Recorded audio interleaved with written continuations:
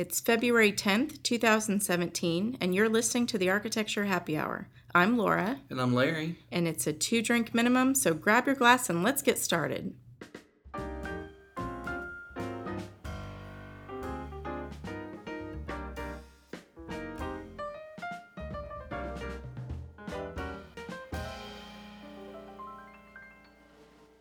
So welcome back, everyone. We are now in the second week of February, and I have no idea how that happened, but here we are. It's a Friday even. We never know how it happens. It just magically appears. Isn't that what we start every podcast with? How did it get to be this date? Yeah. True. Yeah. Of course, now, Valentine's Day is around the corner, so it is. If you haven't done your planning, just be aware you're at least get a card. At this point, your choices will be limited because I'm sure all the good cards have been taken. And all the good reservations have been taken at all the restaurants. And right. Yeah, we were talking about the Architecture Happy Hour meetup earlier, and it's the day after Valentine's Day.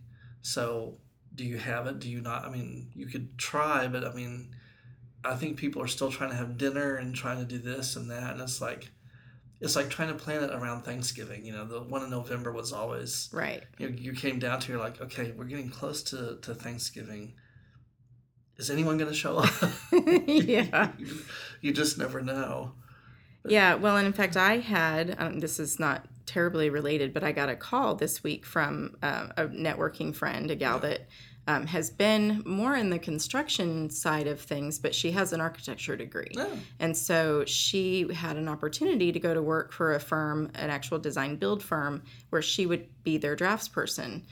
Because she's been more on the construction side, she's not been able to get her start her IDP or, the internship or get on with a firm where she would be under an architect where she could start working towards getting her license. Yeah. So she had this potential opportunity to go that route, and she has always known she'd wanted to get licensed someday. Okay. So she kind of saw this as a foot in the door. And so she had called me to ask me for some advice and to kind of like, is this how this works? And is this the rule? And I was like... I could tell you what it was 15 years ago. I don't even remember, but Yeah. So I think the economy now has improved to the point where fortunately firms are hiring again, and there are opportunities for folks that maybe got out of school when things were down. Sure. And now they're heading back up. And so she's now probably one of many who is now kind of revisiting the idea that she could maybe get back into architecture and get licensed. And so that kind of made me think of all that we learn in internships and all that we don't learn in school, and all that needs to be taught. I mean, there's a reason the internship has to be under a licensed architect, because there's so much to be learned. Oh, yeah.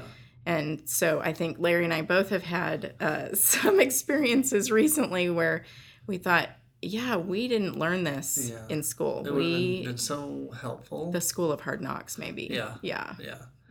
Yeah, I think at school gets so focused on design and pushing you to, this is how buildings work, this is what this does, but they don't teach you. We're thinking, they never taught us how to really present, because let's face it, most of our presentations were with 2 hours of sleep, and we're trying to point at things and we don't know what we're talking, and everything's just blurry. So you think, I think it's right, whatever. So you don't know how to present. Well, in that sort of jury situation where you're presenting your project, you're having to defend it and tell the jurors or the professors why your idea is good or why it's right. Yeah. That's not how it works in front of a client. The client is right. Yeah. And it's a totally different conversation. So I don't see how that process is even helpful. But we're talking about, no one taught us how to present or how to communicate. I can't talk today. Speaking of communication, but how to communicate with clients or contractors or consultants, or how do you have these conversations with people? And it brought us around to this idea of, the ultimate thing of which everyone's terrified of talking about is, how do you talk about money with a client? And that's, let's face it, we're doing these projects with, if you're doing commercial, we're talking millions of dollars at stake here. But even for us, if we're doing residential, it's potentially hundreds of thousands. And how do you have that conversation about money, and what does it really mean? And a lot of times you sit down with clients and they have an expectation, and that kind of gets blown. So what's your next move? So we wanted to talk about basically sort of the whole sitting down with the client to talk about when you get to the final bid. You have numbers that you can actually talk about, and how do you approach it? And my thought has always been you just rip the Band-Aid off. There's never sugarcoating it. Let's just take it and go rip, and here's where we are, and then take it from there, because they're going to see that number at some point. So I want to talk a little bit about the process, because you sit down with the client and they'll tell you what their budget is, or sometimes they won't, because we've gone through this before. Right. We try to get their budget as early in the process, even before we sign on to be their architect. We need to know that they're realistic and that they've thought through or have some idea of what they want to spend. Yeah. If they know they're going to spend this much and they're talking about this much, then they kind of having that conversation of, okay, let's rein it in a little bit, because I can tell just by talking to you, you're way out of bounds. Right. Most people want way more than they can afford or than they want to spend. And they don't quite get that. And so that's part of our job really early on, is to either help them understand that they can get everything they want. It's just going to cost this much more. Or we need to prioritize or phase it so that you can do this piece at another time. And let's focus on what's really high priority right now. Well, and what are your wants and what are your needs? What do you have to have? What are the critical items in this project that you just can't live without? Yeah, and sometimes that means talking to a realtor and getting advice on what is good for resale. Yeah. I had that conversation with a realtor just this morning. We reviewed a plan for one of his clients because he said, I'm good with what you've shown me, but show it to my realtor because I want to know I'm making good decisions. So I sat down with him and we kind of tweaked it a little bit, and I think we came up with a better, more cohesive solution that he then can market as a listing without any problem. Right. He said I could put this on the market and have no qualms about getting good offers. Oh, good. So that's kind of nice to know going into it, is that your investment is safe and that you can get a good return on it if you have to sell. Yeah. So that is helpful. But your challenge, though, is back when we were still working together, client came in and actually said, well, my budget's this. And I remember you and Holly were working on the plans and the design and everything they wanted in it, and you're like, there's no way we're going to build this for this. We're going to be over the budget. And only to find out the client had told you a low number. Yeah, they had really lowballed us by at least $100,000. Yeah, just to so you didn't over-design it or overdo it or whatever. It's like... Yeah, that's not helpful. That's not helpful at all. But it was nice that they had a higher number. Yes, that was a nice surprise. It actually ended up a higher number. Yeah, and we're like, so how much higher? Yeah. How much more can we go? How much more can we squeeze out of you? Right.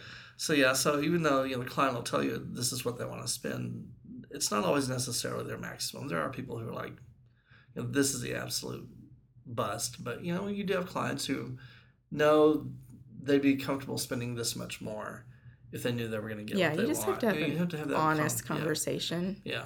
But again, you have to learn that as you're going along. You said, the woman you were talking to who wants to get back into architecture, that you're just going to learn. This is the conversation you're having, and here's how it goes. But the other part of that too is, once we've worked through the project and we know what the plans look like, and we've sat down with the contractor and he's come out to bid, it's that conversation with the contractor, coming back and saying, okay, now tell us what this is really going to cost, and be gentle. And so most of the times everything looks okay.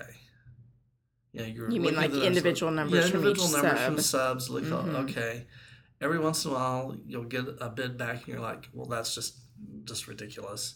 I think I was right before I left HPD.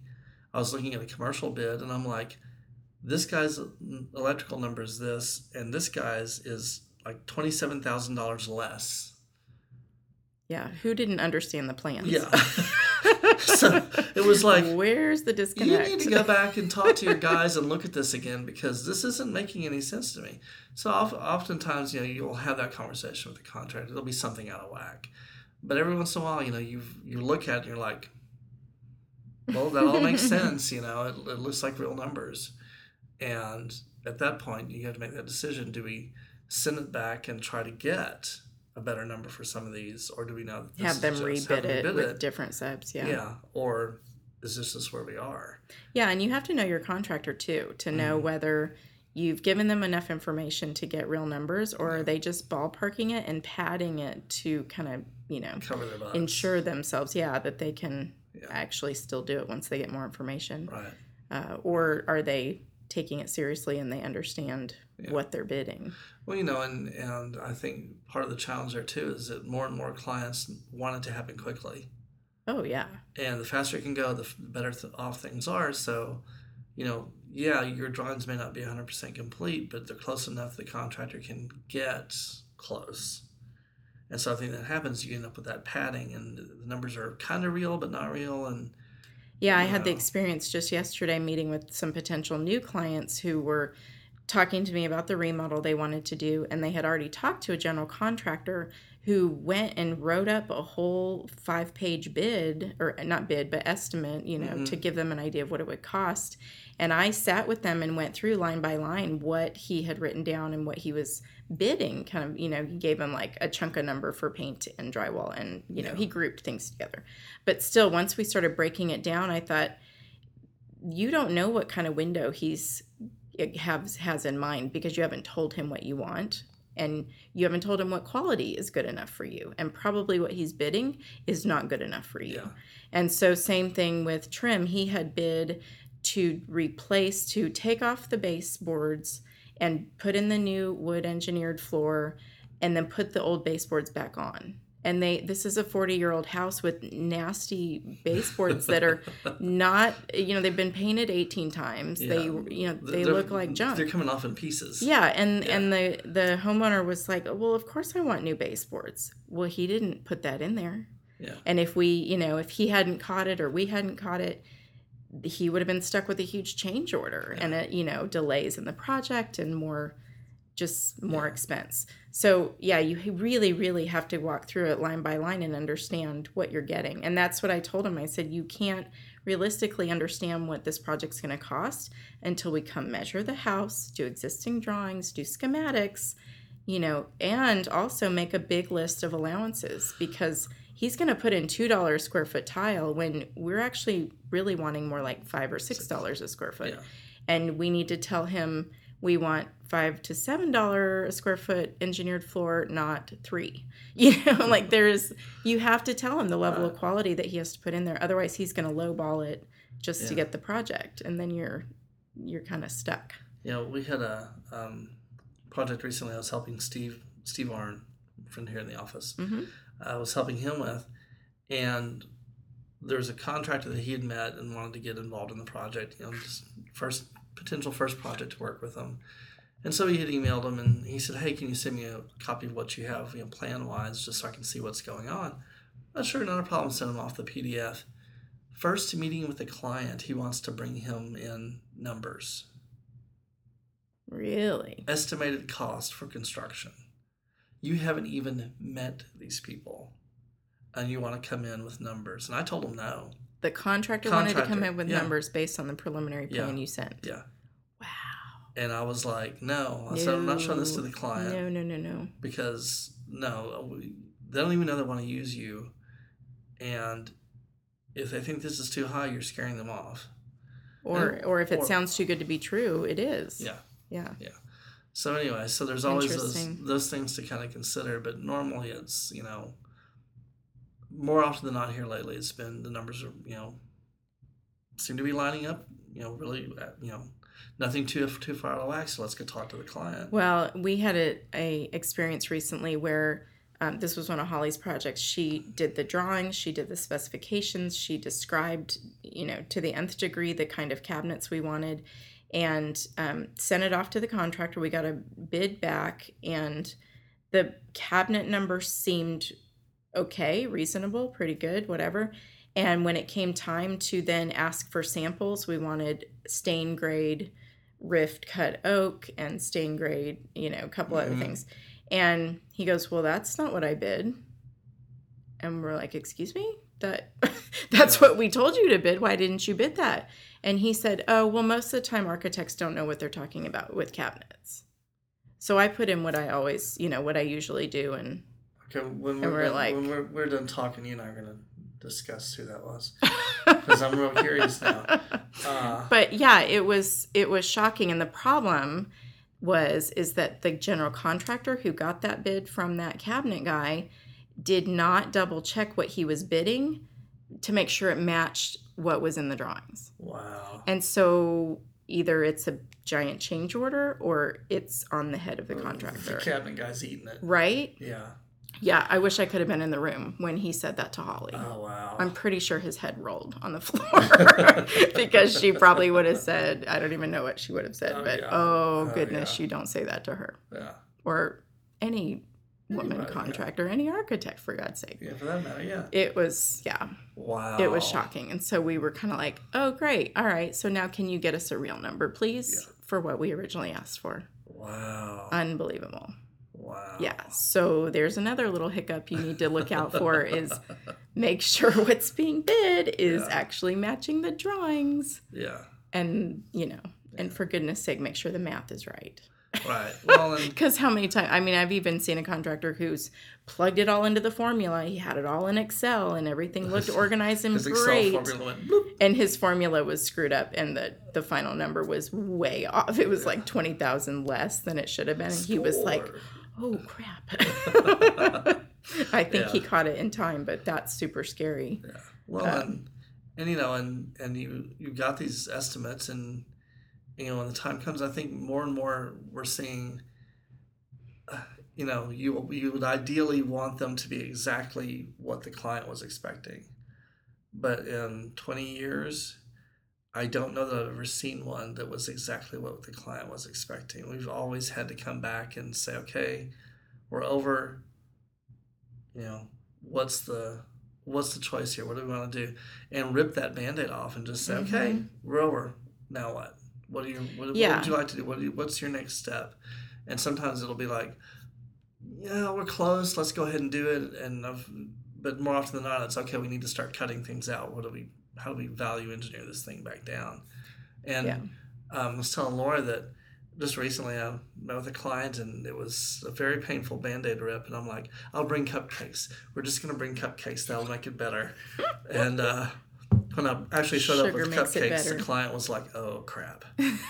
You brought cupcakes. I'm like, well, I said I would. It must be bad. Oh, no. I was just like, oh. Although I will say this, I've learned something. Figured out how serious stress is an eating trigger for me. Oh. Because when I saw those numbers before the client knew when the contractor brought them, and I was so sick to my stomach, the only thing I wanted to do was go to the cupcake store and eat whatever they had in the case. Mm-hmm. I was like, I'm just going to order a dozen for me. And then just... Oh, yeah. And the fact that I actually made it to their house with a half a dozen cupcakes, I think is a pretty impressive sign. Good job. Good job. But yeah. Never mind the half dozen wrappers in the back seat. Yeah, nobody has to know about those. And the frosting in your beard. Just ignore all that. It was fun. Really, it was great. But it was just that feeling of I've got to do something to kind of, Well, and because you panic and you feel like you failed the client and you're like, what went wrong? How did this terrible? Yeah, how did this go off the rails? Yeah, and you spent their money and it just always that sinking feeling. Yeah, we take it personally. Oh, very personally. And and with residential clients, not so much commercial because it's like 16 people and you don't get too involved. Well, commercial's so different. It's black and white and it's numbers and it's not emotional and you just do it. Residential is so, you've built this relationship with these clients and, you're learning their ins and outs and their personalities and everything's just meshing well and you're getting along and then suddenly you got to go tell them we're $300,000 over budget. Please don't kill me. Yeah, you see their hopes and dreams just drain from their face and they go in the other room and cry and it's just not pretty. It's not pretty. And I go in the other room and cry. I know. Yeah, it's not a good day. So but just thinking about, these are all these things that, when it comes down to, the architecture school doesn't teach you and your friend is it's like you want to give her a heads up and say, okay, brace yourself because this is really... Well, and I'm so glad she's had all the experience in construction. I think that's going to serve her really well. Yeah, because she's seen it from the other side. Sure. And even I did a short stint between architecture offices at a commercial, not commercial, but a production builder. home builder. Yeah.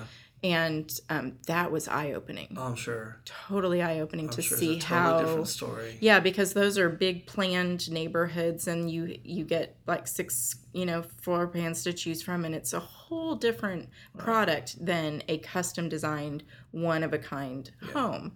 And that was a helpful experience, even though it was not where I wanted to be. It was very useful to know how what I was used to doing, how it was different. Yeah. So, well, and one of our contractors we work with came from the production home building field. Mm-hmm. And he could tell you, you're pouring 12 pads of concrete for houses, that's your first 12. And they're delivering the lumber on this date for this house. And on this date, you got to order the cabinets because they've just dropped the lumber for this house. That's how far out behind they are. And just the whole sequencing, and it's just a whole different experience. I had a past client who got very frustrated because all of the framing on his house just wasn't precision. I mean, I don't know why there are gaps and things. I'm like, because it's wood. It's the guys are using, their typical tools. It's how they cut things, and especially there was a roof rafter issue where I was meeting the ridge beam. He goes, well, you go over to this house that they're doing over here, such and such, and everything meets perfectly and nice. And I'm like, because it was precision cut in a factory and plated together. I'm guaranteeing you the angle that this guy is cutting at is what's on his tool. Now, if you want to call that angle at 5.638, the machine in the shop will do it. Right. And it'll be precision. But you're not getting that here because this is being done by hand. I mean, right. It's not 5.6, it's 5.5 and a little. Yeah. Right? Yeah. 5 and kind of a half. Yeah. Right? So, I mean, it's just... that sort of thing, but just trying to explain those things got very frustrated. Very frustrated. So I guess the moral of our story is residential architecture is messy, and it's emotional, and you got to just walk the journey with your client and be honest and be ready to rip the Band-Aid off. Yeah. Just be ready to do it. Know that. All the prep in the world, honestly, I think even prepping us in school for having those conversations, because money is also so personal. Oh, yeah. And we all bring our own head trash into it. Baggage into it. And you don't want to. So you're having those conversations now, and time to put on the big boy pants and go and, bust somebody's dream.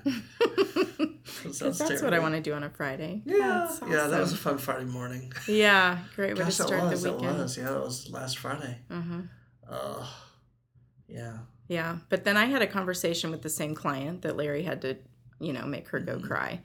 And I had a conversation with her after she had recovered slightly. And I said, we run into this more often than not. And what we find, it's not fun right now and it doesn't feel good right now. Yeah.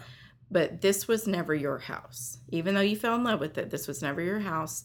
And we will work through it and get it so that it is your house. And by the time we're done, we will have prioritized and gotten you a house that serves your needs, and it will be better than it was before. Yeah. You will be really happy with what we end up with. Right. It just doesn't feel good right now. Yeah. So just trust the process and be patient, and we'll get there. Yeah. But yeah, it's in the meantime it sucks. Yeah. Yeah. Well, Poor thing. She was really, really upset. Yeah. Well, and I of course went back to the office and worked on it over the weekend and sent them something. I think it was Saturday morning. Yeah, Saturday morning I sent them a revised upstairs plan, and immediately they started feeling better. I mean, they started feeling better. Oh, good. Like, oh, good. He's obviously working his butt off to meet this solution. So, yeah, it just school doesn't prepare you for that.